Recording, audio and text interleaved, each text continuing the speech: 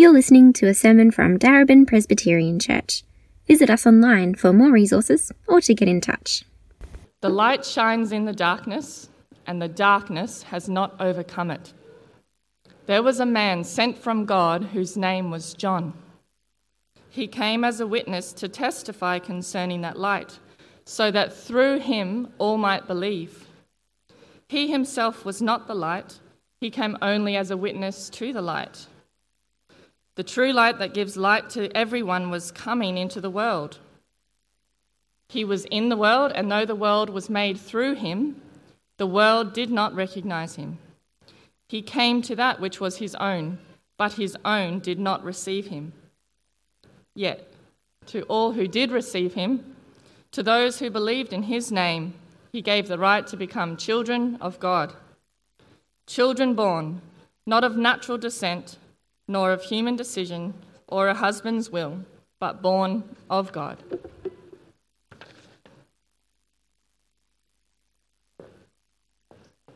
Thanks, Ariel. I'm going to pray. There's an outline of my sermon on the welcome card online if you would like to look that up, if it's helpful for you to follow along. It'd be great also to have a Bible passage open, but let's pray. Gracious Father, we thank you for your word. And we ask that in this moment, by the power of your word and spirit, that you would open our eyes to see the wonderful grace that you have shown to us in Jesus, in whose name we pray. Amen. Well, at this time of Christmas, I wonder if you can remember what the best Christmas present you've ever received is. I mean, it's hard to rank them, but I kind of think back through your childhood even. What is the best Christmas gift you've ever received? Personally, as I was thinking about this during the week, I thought back to my childhood, one particular Christmas, where I received a model jet fighter plane. This was one of the kind of best gifts I've ever received. It was one of those plastic models. I don't know if you know the ones you buy at the hobby shop. It had the plastic pieces that you push out of the little frame, and you've got to glue them together with the special modelling glue. So I remember spending a whole day, maybe even a couple of days, kind of gluing together all these different parts. And then I had to go down to the modelling shop and buy the special paint. So I remember it distinctly. It had a kind of base colour of white, this fighter jet, with blue and red trim. And once all the paints had dried, then I had the special jet fighter stickers, which was just great fun, sticking all the stickers on, the special numbers and all of that. As you think back to your childhood, what would you say is the best Christmas gift you've ever received? In more recent years, I reckon one of the best gifts that I kind of ever received is a day ticket to the Boxing Day Test match. And not on Boxing Day, typically, usually a couple of days later. I think what I love, I love cricket in general, but I do have a job that is kind of people-heavy, like lots of time with people. And so what I love about going to the cricket all day for 8 or 10 hours is that even though I'm in the midst of kind of 60 or 70,000 people, sometimes more, I'm actually all by myself. And for the most part, no one bothers me, and I just sit there all day it's just a glorious gift. I love going to the cricket. When I get home, Gabby has typically loved the day not so much, but I've had a great day. What is the best Christmas gift you've ever received? Today, as we look at this next section of the first kind of 18 verses of John's Gospel, what's known as the prologue, we're going to see that the best Christmas gift ever is God the Father revealing Jesus, his light to us, regenerating our hearts that love darkness, that we might revel in life as his children. Right? 3 R's, hopefully you can remember them. God the Father revealing Jesus, his light to us, regenerating our hearts that love darkness, that we might revel in life as his children. I say God the Father there. Maybe that raises some questions, and you might remember that last week, in the very first sentence of his gospel, John introduced us to the wonderful reality of the Trinity. The kind of idea that Christians believe in, that God exists as one God, eternally existing in 3 persons, God the Father, God the Son, and God the Spirit. All of them are eternally in relationship with one another, loving one another, serving one another. Last week, our big question was focused on the second person of the Trinity, the Son of God. Who is Jesus? This week, in many ways, our big question is focused on the Father, the first person of the Trinity. What is God the Father doing through Jesus, his Son? What is God the Father doing through Jesus, his Son? And what we see first in these verses is that God the Father is revealing his light to the world through Jesus, his Son. That's what God the Father is doing. Take a look there in verse 5. In verse 5, we see that the light shines in the darkness. And now we know from verse 4 that the light there is Jesus. If you take a look back at verse 4, you'll see in him, that is in the Word, in Jesus is life, was life, and that life was the light of all mankind. So the light in verse 5 is clearly Jesus. Jesus is the light of the world in the sense that he brings physical life to everyone and everything. Right, just as our sun brings life to everything on the planet, so also Jesus brings life. Jesus is the light of the world. He brings physical life to all people. But he's also the light of the world in the sense that he brings spiritual life to everyone who believes in him. You remember John's purpose in his gospel? Have those verses, John chapter 20, verse 31. John's purpose is he's written down his gospel that we might believe that Jesus is the Messiah, God's chosen and promised King, that Jesus is the Son of God, the second person of the Trinity, the eternal Son of God, and in believing that about Jesus, that we would find life in Jesus' name. Clearly that's not about physical life, because presumably John is assuming that the people reading his gospel are still alive, right? So it's not about physical life, it's finding spiritual life, eternal life. Life with God and his people that starts now and goes on forever. But Jesus is this light, the light of the world. And then in verses 5 and 9, John tells us three characteristics of Jesus' light. So the first characteristic is there in verse 5. Jesus is a victorious light. I'll take a look there. The light shines in the darkness, and the darkness has not overcome it. And as some of you might see in your kind of translation of the Bible, there's a little footnote there that says, well, that word overcome can sometimes mean understood or recognise, and that kind of fits a little bit with the verses that follow that are all about how people respond to Jesus' light. And we're going to get onto that. But I don't think that's what the point that John's making here. I kind of agree with the NIV that's translated it as overcome. That's the usual meaning of this word. Right? It normally means to win or to attain or to grab hold of something. Right? It fits better with the meaning, and I think it fits better with the context here. Right? If you look back to verses 1 to 4, remember we've got those words in the beginning, which take us back to the very start of the Bible, the book of Genesis. In Genesis chapter 1, which says, in the beginning, God created the heavens and the earth. So that the context, when we get to verse 5, is the creation of the physical world. And so the darkness that John's speaking about is, first of all, physical darkness. So if you look back later on, you might want to look up Genesis chapter 1, verses 1 to 3. This is what the writer says. In the beginning, God created the heavens and the earth. Now the earth was formless and empty, and darkness was over the surface of the deep. And the Spirit of God was hovering over the waters. And God said, let there be light, and there was light. Right, notice that? Well, when there's this thick darkness kind of covering the entire planet, God speaks in the power of his Spirit, and there's no struggle between the light and darkness. Right, the light just drives out the darkness, defeats the darkness, overcomes the darkness. The light is victorious over the darkness. And that's what John's saying at the start of his gospel. Jesus is the light of the world. God has spoken fully and finally in Jesus, the Word of God, the ultimate revelation of God. And the light of Jesus drives out the darkness in this world. The darkness that we see in John's gospel isn't just physical darkness. Darkness has a kind of moral quality. It's spiritual darkness. It's John's way of saying that this world we live in is just not as it should be. It's a horribly dark place.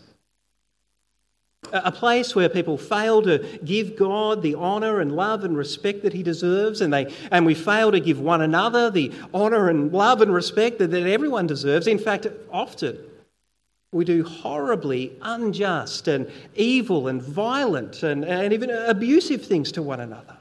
The world we live in is a dark place. And sometimes, if you think long enough about it, it can feel like that darkness is overwhelming. It can feel like the darkness is going to win. John says no. Jesus is the light of the world. The light shines in the darkness, and the darkness has not overcome it. Jesus' light drives out the darkness, defeats the darkness, overcomes the darkness. He's a victorious light. Second, he's the true light. So look in verse 9. The true light, John says, that gives light to everyone, was coming into the world. The true light, the genuine light, the real light, as opposed to fake lights, phony lights, lights that are really just cheap imitations of Jesus. What John knows that those lights exist. The world we live in is full of fake lights. I don't know what you can think of, but that essentially these are people or things that appear to be light in the darkness of the world. They promise life and freedom and contentment and satisfaction. The only question is, do they deliver on those things? Maybe money's an example, perhaps a bit cliched, right? But it's a good place to start. Right, money promises, it sort of acts as if it's the light that we all need in the darkness of the world. It promises security and status and comfort and approval. But we soon discover that its promises are horribly fragile and fleeting, insecure. I just ask people who've lost their job during COVID, or their whole business, or all their savings. Right, money's a fake light, promises lots, but in light of eternity delivers little. The world's full of fake lights. Another one might be career success. Right, it's a wonderful thing to seek to be as good as you can possibly be in your chosen career path. It's a great thing, don't get me wrong. But the reality is career success is a fake light. What are you going to do at retirement or when you can't do your career anymore? What do you do when you're not as successful as you think you should be? And there's always going to be someone who's more successful than you are. Right, career success is not a true light to build your life around. It's a great thing, but it's not Jesus, the light of the world. Maybe having a family or children is a similar sort of idea, right? Having kids is a wonderful thing, and sometimes you hear parents say, "Oh, my children just light up my life. They're the light of the world, or my world." You don't always feel like that as a parent, but you know, sometimes you feel like that. And it is true that kids bring real joy and fun and delight into our lives, so I'm not denying that. But they're not the light of the world, are they? We can't look at them as substitute Jesuses that are going to save us and bring light into the darkness. If you do, you'll put way too much pressure on them. Well, you'll either put way too much pressure on them because they're not measuring up as the light of the world and it's their fault, or you'll put way too much pressure on yourself because your kids aren't measuring up as the light of the world and it's your fault. Right? If only you'd been a better parent, they would have been the light of the world. Right, that the world we live in is full of fake lights. Lights that promise lots, but in the end deliver little. John says Jesus is the true light. He's the one to build your life around. He's the one who promises life and freedom and joy and satisfaction, and he delivers on that promise in spades, abundantly, overwhelmingly, not just today, but for eternity. Right, Jesus is the victorious light, the true light. Third, he's the universal light. And notice that in verse 5, the true light that gives light to everyone was coming into the world. That's a bit strange. What does John mean when he says the true light of Jesus gives light to everyone? Some people read that and say, well, John, he must be saying that everyone is going to accept Jesus' light. I don't think so, though. In the verses that follow, verses 10 and 11, we'll look at them in a second, but John is at great pains to say that the default response of human beings to Jesus' light is to run away from it, is to reject him. I think what John's speaking about here is not a universal acceptance of Jesus' light, but a universal awareness of Jesus' light. Right? Jesus' light shines on everyone. I've got my torch here somewhere. Here it is. You guys know that I have this vision impairment, which means when I go out at night time in particular, I need a pretty high-powered torch. This is it. I'll try not to shine it, but it's pretty high-powered. In this light you can't see. It's got a pretty big range. But even this torch doesn't reach everywhere, does it? The light of this torch reaches certain points, and then there's darkness. It doesn't touch every part of the planet. It doesn't touch every person on the planet. John's saying Jesus' light is different. Jesus' light is universal in the sense that it reaches everyone. It touches everyone. So that on the last day, when everyone has to front up before Jesus, absolutely no one will say, "Oh, Jesus, I had no idea you were the light of the world." No. Jesus will reveal himself. He will be known to everyone so that on the last day, to put it in other words, Philippians chapter 2, every knee will bow and every tongue will confess that he is Lord. There'll be no doubt that who is Lord, who is the light of the world. Right, what is God the Father doing through Jesus, his Son? John says he's revealing his light to the world, his true light, his victorious light, his universal light. How does humanity, a dark world, respond to Jesus' light? Well, I think we see in verses 10 and 11 in particular that a dark world, for the most part, responds to Jesus' light by rejecting his light and fleeing from his light. Take a look there in verse 10. I'd summarise this as, the world that Jesus made did not recognise him. Read verse 10. He was in the world, and though the world was made through him, the world did not recognise him. That word world is a pretty important word in John's Gospel, very important. We're going to come back to it as we work our way through the Gospel. Sometimes the word world simply is referring to this physical world in which we live in. That's partly what's going on here, isn't it? Though the world was made through him. That's clearly talking about the heavens and the earth that John referenced back in verse 3. Remember, John said, all things were made through him. Without him, nothing has been made that has been made. So there is a sense in which John's saying Jesus was in the world, the physical world. But the word world in John's Gospel doesn't just mean the physical world. It also means the spiritual world in the sense of the whole system, the whole society that is created by sinful human beings as we live our lives in opposition to God. The whole thing together, John calls the world, as opposed to God's kingdom. So what's John saying here? He's saying on one level, yes, Jesus entered into the physical world. But not just that. Jesus entered into the midst of sinful and proud and stubborn and rebellious people like us. That's the message of Christmas. We'll hear more about that on Friday. But Jesus entered into the midst of sinful and proud and rebellious people in the world, people who were made by Jesus and for Jesus, and yet they didn't recognise him, John says. They didn't really understand who Jesus was. And so they fled from him, they rejected him. They were a part of having him crucified on a cross. Light of the world, by darkness slain.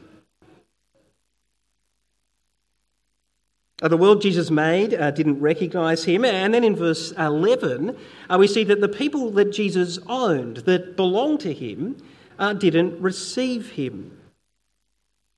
You see in verse 11,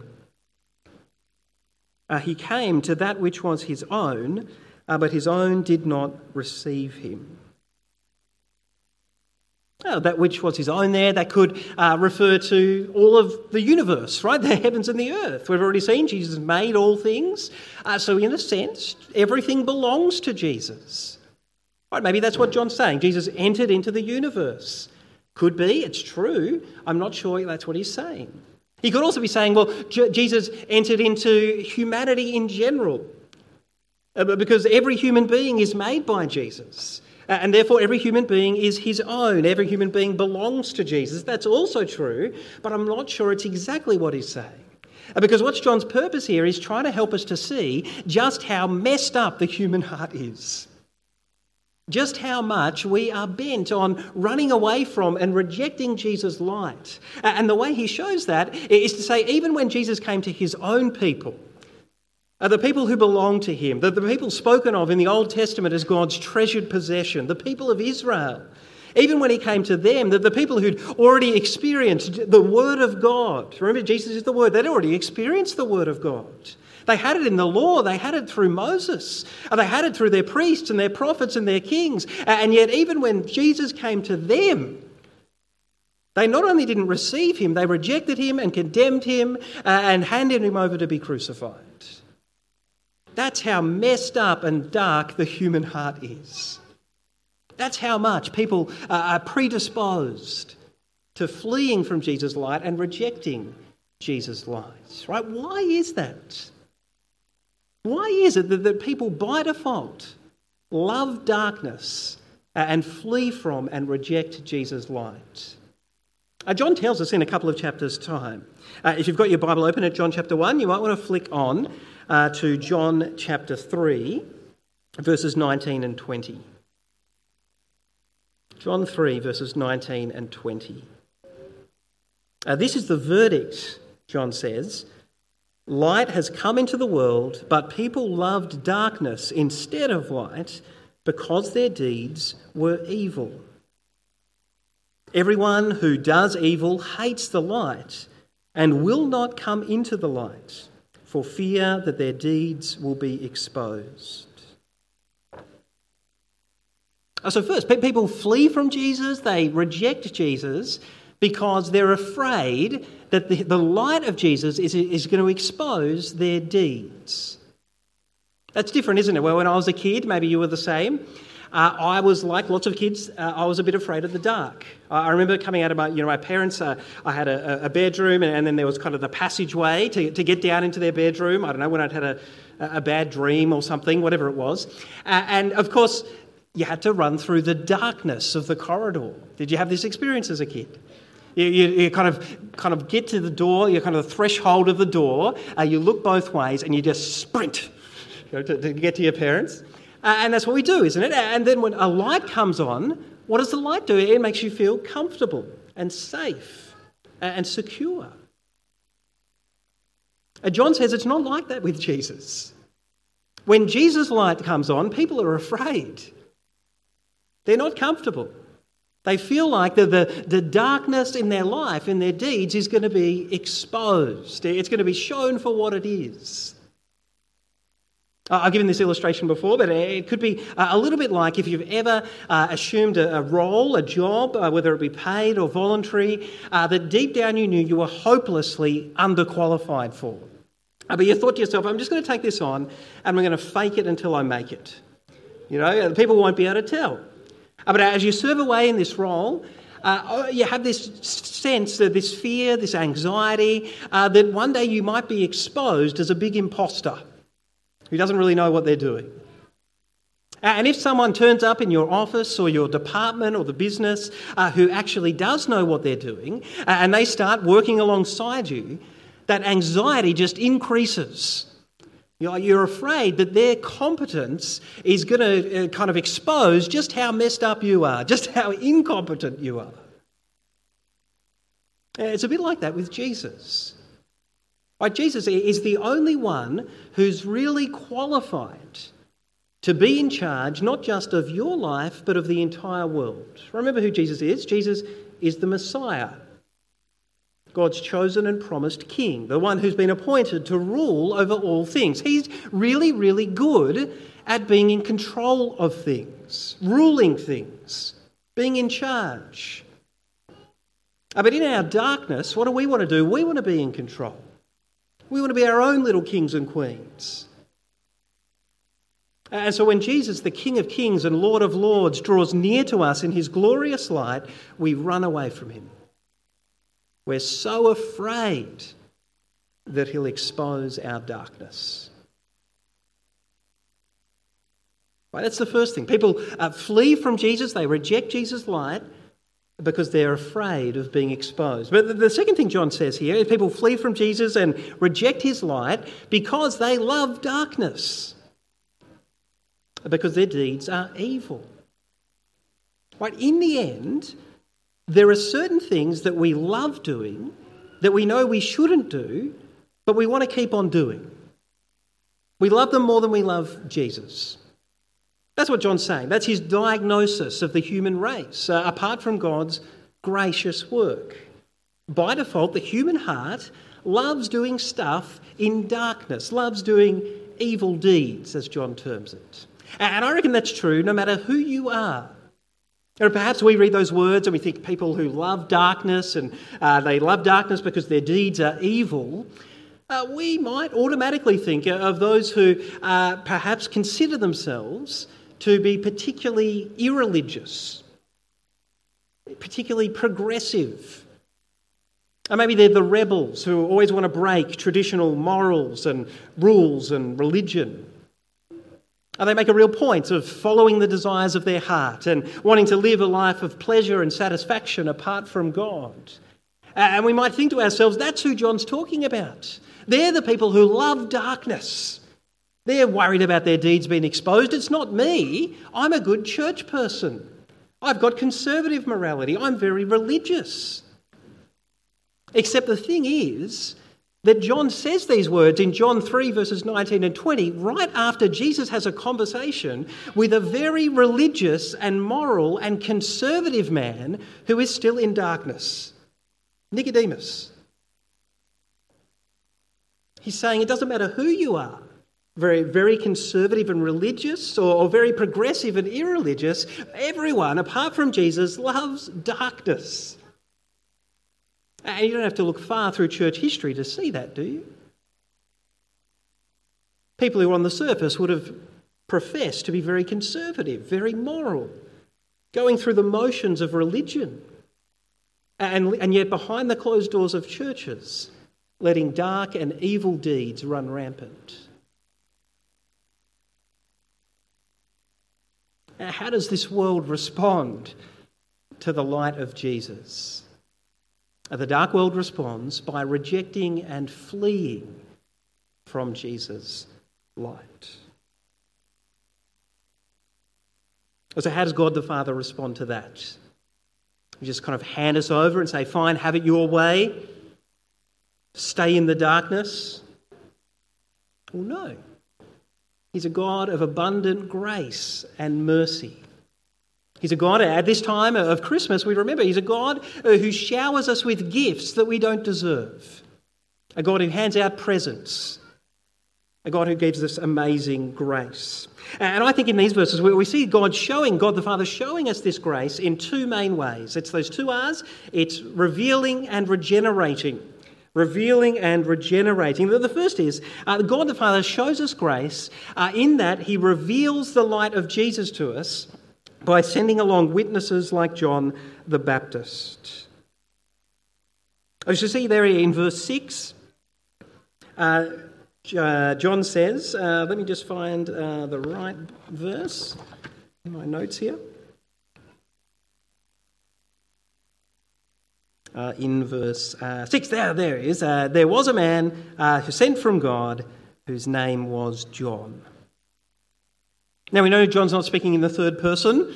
sort of speaking about himself. He's speaking about John the Baptist. That's clear from the verses that follow. And if you want to chat to me about why he doesn't say the John the Baptist, if that's of curiosity to you, then I'm happy to chat about that later on. But he's clearly speaking about John the Baptist. There was a man sent from God whose name was John.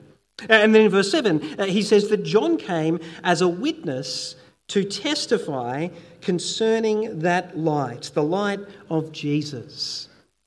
Now, I can't quite see if there's anyone here who's a lawyer or who's studying law, but maybe you get a bit excited at this point because this is courtroom language, isn't it? All right? Just as witnesses enter a courtroom to testify to the truth of a particular case, they provide their evidence.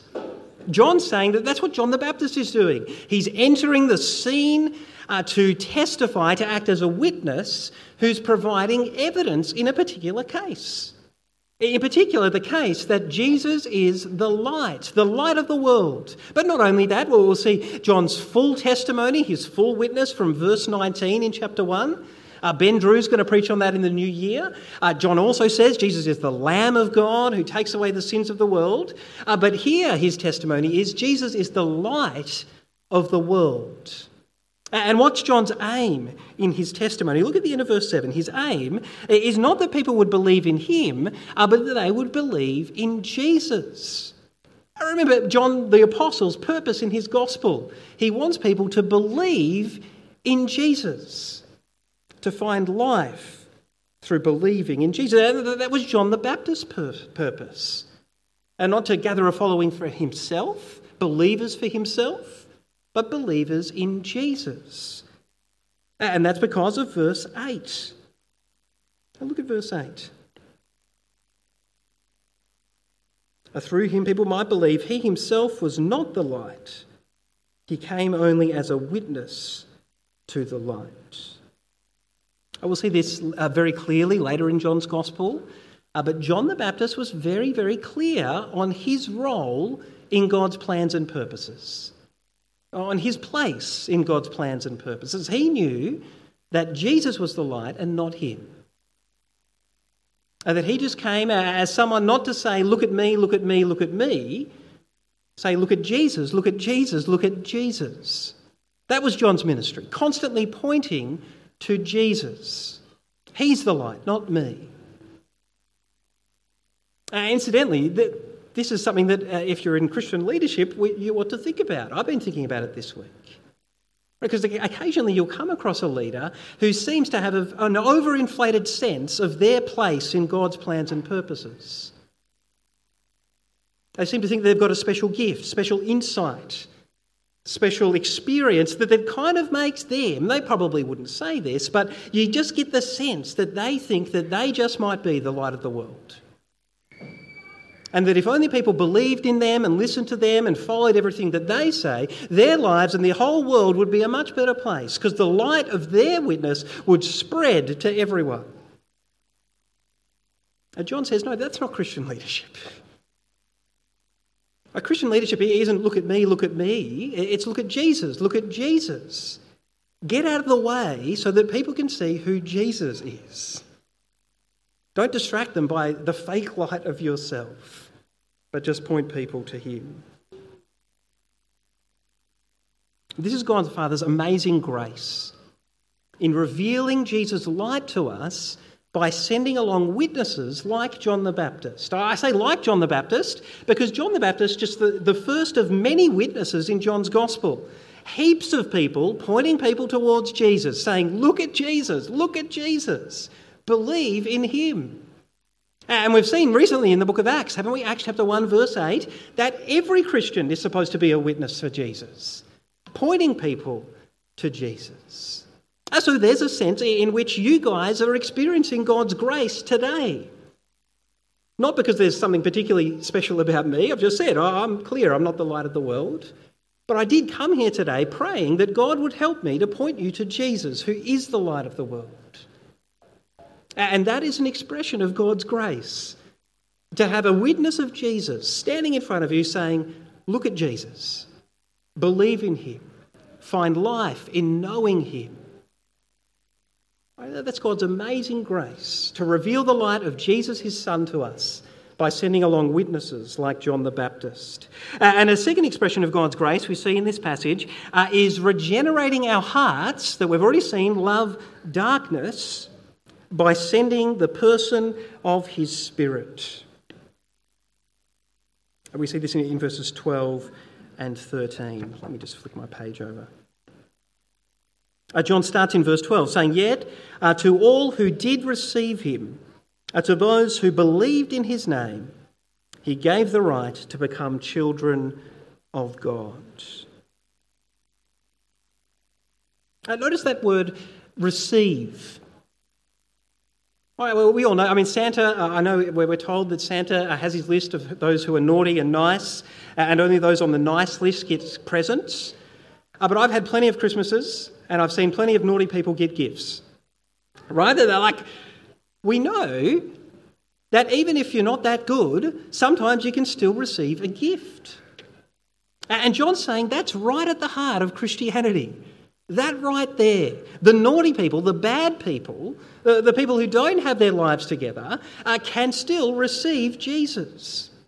Because Christianity is not about a ladder to climb up to God, but a gift to receive from God.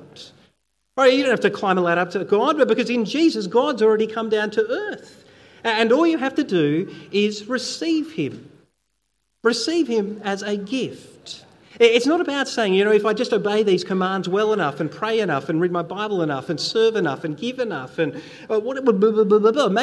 maybe I might be good enough for God one day. I might have climbed the ladder well enough. No. God's come down the ladder and he offers the gift to us in Jesus, his Son. And he says you can receive it in verse 12. How? By believing in his name. That's not to say, I believe a person by the name of Jesus Christ existed in the first century. No, that's not believing in his name. Believing in his name is believing in the essence of who Jesus is and what he offers. And that Jesus is the Messiah, God's chosen and promised King. That Jesus is the eternal Son of God, made flesh. And that Jesus really does offer life in his name. Eternal life. Life that goes on forever. And John says that if you receive Jesus and believe in his name, you'll enjoy the incredible privilege of reveling in life as God's children. See there at the end of verse 12, he gave the right to become children of God. Children of God. How do we become these children of God who can actually enter into the life of God?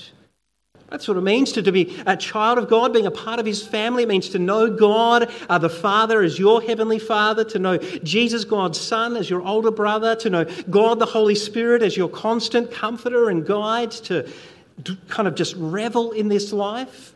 How do we become a child of God? Once again, John says it's a gift that we don't deserve. Look in verse 13. It's a gift. Children of God, John says, children born are not of natural descent. But becoming a child of God isn't about being born into a particular family, John says. It's not about saying, hey, my parents were Christians. My granddad was a preacher, a pastor. My sister was involved with the Christian Union or was a missionary or whatever it is. Right? It's not about that. It's not about the descendants. My descendants used to be a part of the Presbyterian Church in Scotland. It's not about natural descent, John says. Right? You can't earn your way into God's family because of your family connections. No, it's not about natural descent. Nor, John says, is it about human decision, which is literally about the will of the flesh, kind of sexual desires he's talking about. Which I think is John saying. Now, you might want to erase this bad kind of mental image in a second, but I think what he's saying is that you might become the child of your parents because of their sexual desires, but you don't become a child of God because of your parents' sexual desires. Right? Well, we get that, right? You're not automatically into God's family as a child of God because your parents decided to have a kid. Right? It's not about a human decision, John says. Or it follows it's not about a husband's will, which I think follows on from the human decision or a kind of will of the flesh, But particularly in John's culture, it was really sadly, tragically common for husbands to impose their will on their wives in the bedroom. Now, we know that it's much too common today as well, isn't it? But John's saying you can't force your way into God's kingdom. You can't earn your way into God's kingdom. Becoming a part of God's kingdom, becoming a part of his family, a child of God, has absolutely nothing to do with who you are and what you've done. It's a wonderful gift from God. A gift that John describes at the end of verse 13 as being born of God. What does that mean, to be born of God? It's where I'm using this word regenerate. Now, sometimes people go, oh, that's just a big theological word. Why do you bother using it? I'm sure some of you might think that. But I actually don't think it's that hard to understand, right? Because it actually just means what it sounds like. Regenerate. Like you could say, relearn something. It's something that you've learnt before and you've got to relearn it. Right? This is regenerate. It's saying that every human being on the planet has already been generated once by their biological parents. Right? We've been generated once. But John's saying that didn't work in terms of creating human beings that would love Jesus' light. That only creates human beings who love darkness and flee from Jesus' light and reject Jesus' light. So what does God the Father have to do? He has to regenerate us. He has to give us new birth, spiritual birth, change our hearts, transform our hearts, so that we have hearts that love Jesus, not our deeds of darkness. Hearts that delight in coming into Jesus' light.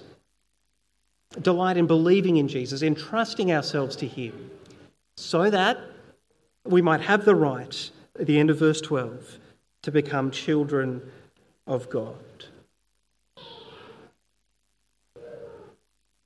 What's God the Father doing through Jesus, his Son? I want to say he's being the best Father Christmas ever. Like, don't get caught up in Santa. These are the ultimate gifts. God the Father showering us with gifts that we don't deserve. Revealing the light of Jesus, his Son, to us. Regenerating our hearts, giving us new spiritual life. That we would love Jesus, God's light, rather than darkness. And that we would be welcomed into God's family as his children. Knowing the limitless love of God the Father, the abundant grace and mercy of Jesus, God's Son. And the constant comfort and guidance of God the Spirit. Let's pray. Our Father, we thank you for this, your word. We ask that this Christmas you would help us to focus on the most important gifts, your abundant grace and mercy to us in Jesus. We thank you, Father, for Jesus, who is indeed the light of the world. And we pray, Father, that we, by the power of your Spirit, would receive him and accept him, and in so doing, find life in his name and revel in life as your children. We pray in his name and for his glory. Amen.